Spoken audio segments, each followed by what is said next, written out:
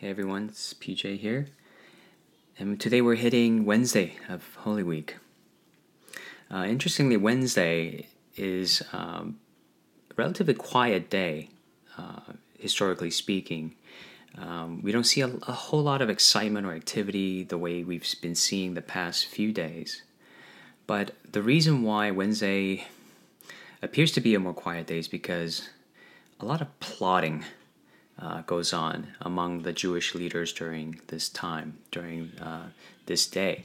And we know that this is Wednesday because in Mark 14, it's very clear it was now 2 days before the Passover and the Feast of Unleavened Bread. And the chief priests and the scribes were trying to arrest Jesus and kill him by stealth.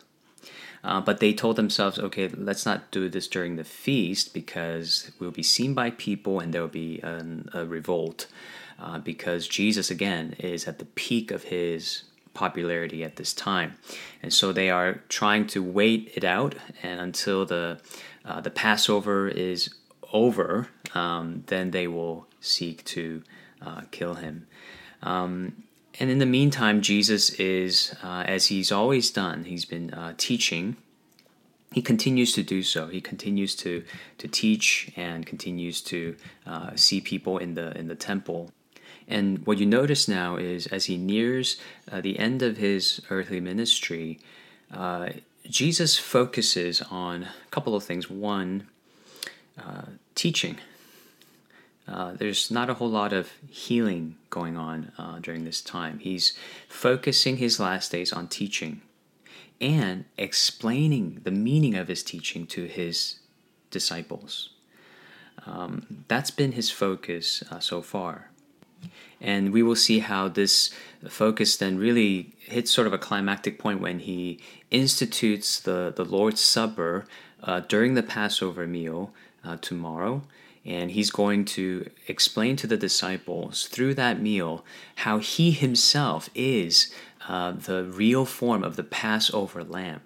And all the Passover meals that they've been partaking of for thousands of years was really about this moment when Jesus is going to be the Lamb of God slain for his people.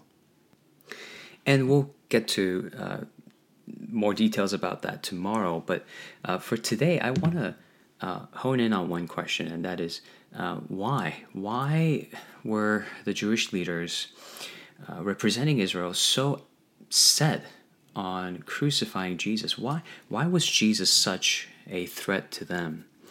Now, there's a good sort of additional supplementary passage that can really help us understand this, and that is the passage in the Gospel of John, chapter 11. And the heading for this section in chapter 11, verses 45 and on, is the plot to kill Jesus. So a very good place to turn to understand the motive behind the Israel leaders on why they want to crucify Jesus. And let me just read this for you from verse 45. Many of the Jews, therefore, who had come with Mary and had seen what he did, believed in him, and him is Christ. But some of them went to the Pharisees and told them what Jesus had done. So the chief priests and the Pharisees gathered the council and said, "What are we to do? For this man performs many signs. If we let him go on like this, everyone will believe in him, and the Romans will come and take away both our place and our nation." Did you hear that? Here's the thread. If we let him go on like this, everyone will believe in him, the Romans will come, they'll take away our place and our nation. Okay, so for the Israelites and the leaders of Israel, Jesus posed a threat to their national identity. Why? Isn't that interesting? Because Jesus is an Israelite. He's a Jew. Why would him becoming king, him being the Messiah, and people following him somehow become a reason for them to lose their place and their nation? It's because Jesus was very clear in his teaching. My kingdom is not of this world. If it were, the Pharisees would gladly make him king over them. because they're all about their place and their nation, and overcoming Caesar's reign and establishing themselves as their own sovereign entity with the son of David as king. But Jesus wasn't part of that agenda. Yet people were following him, and they saw that as a threat. Now, verse 49 goes on to say this, but one of them, Caiaphas, who was high priest that year, said to them, "You know nothing at all, nor do you understand that it is better for you that one man should die for the people, not that the whole nation should perish." It's better, he says, for you that one man should die for the people, not that the whole nation should perish. Now, from the Christian lens, that sounds a lot like he's saying, hey, Jesus is the substitutionary sacrifice who's going to save the whole nation of Israel, and it's better this way. Now, look at what it says. Listen to what it says next in verse 51. He did not say this of his own accord. Okay?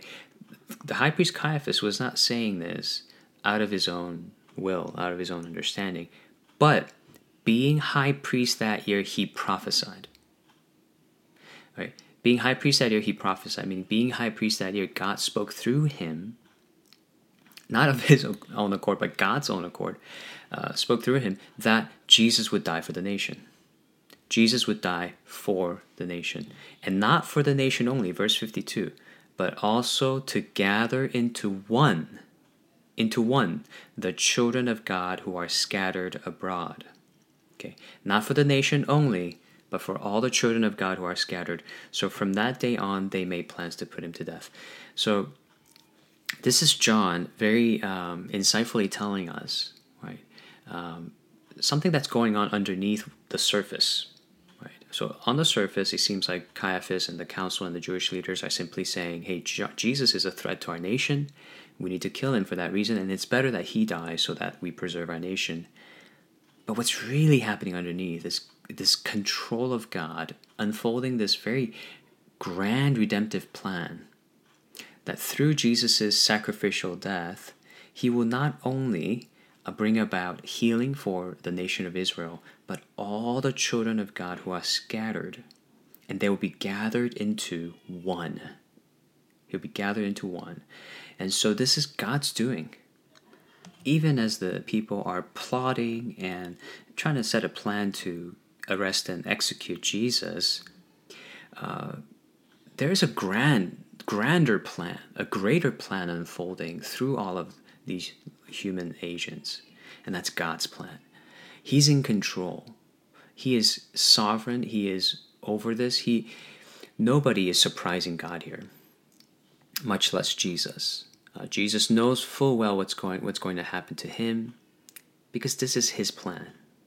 It's his plan to lay his life down freely for all of his people and gathering them as a shepherd would gather the sheep into his fold.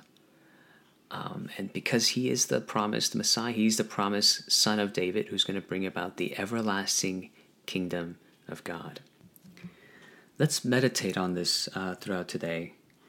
Although on the surface it may seem like we're the ones in control, we're the ones going about planning and executing our day, although during this season that's probably coming into question a lot. I think we need to remember everything is still under God's control. It's all unfolding according to his plan, and the question we have to ask ourselves is, am I aligning myself with his plan? Am I aligning with his mission to the world?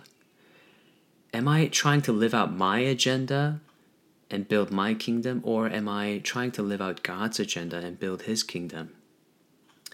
Am I walking with him sufficiently to know what his desire for me is, what his plan for me is? Am I fellowshipping with him? And with that in mind, let's go to God through word and through prayer, and let's seek to draw near to him in this quiet moment, during this quiet time. And we don't have to go very far. All we need to do is turn to God in prayer the way that he taught us to pray. It's amazing how forgetful we can be of the way He taught us to pray. Our Father in heaven, hallowed be your name. God, how do I hallow your name today? How do I lift your name? Your kingdom come, your will be done on earth as it is in heaven. God, help me to live for your kingdom, and through my life, make your kingdom more visible here on earth. What would that look like, Lord? If I were to take each moment of my day, each interaction I have, every word I say, every thought I think, if I were to make it all about your kingdom and your righteousness, all about your Son, what would that look like? Lord, show me. Let's spend this day praying that as often as we can, and keeping an eye out for, an ear out for, how God leads us to make His kingdom more visible through our lives.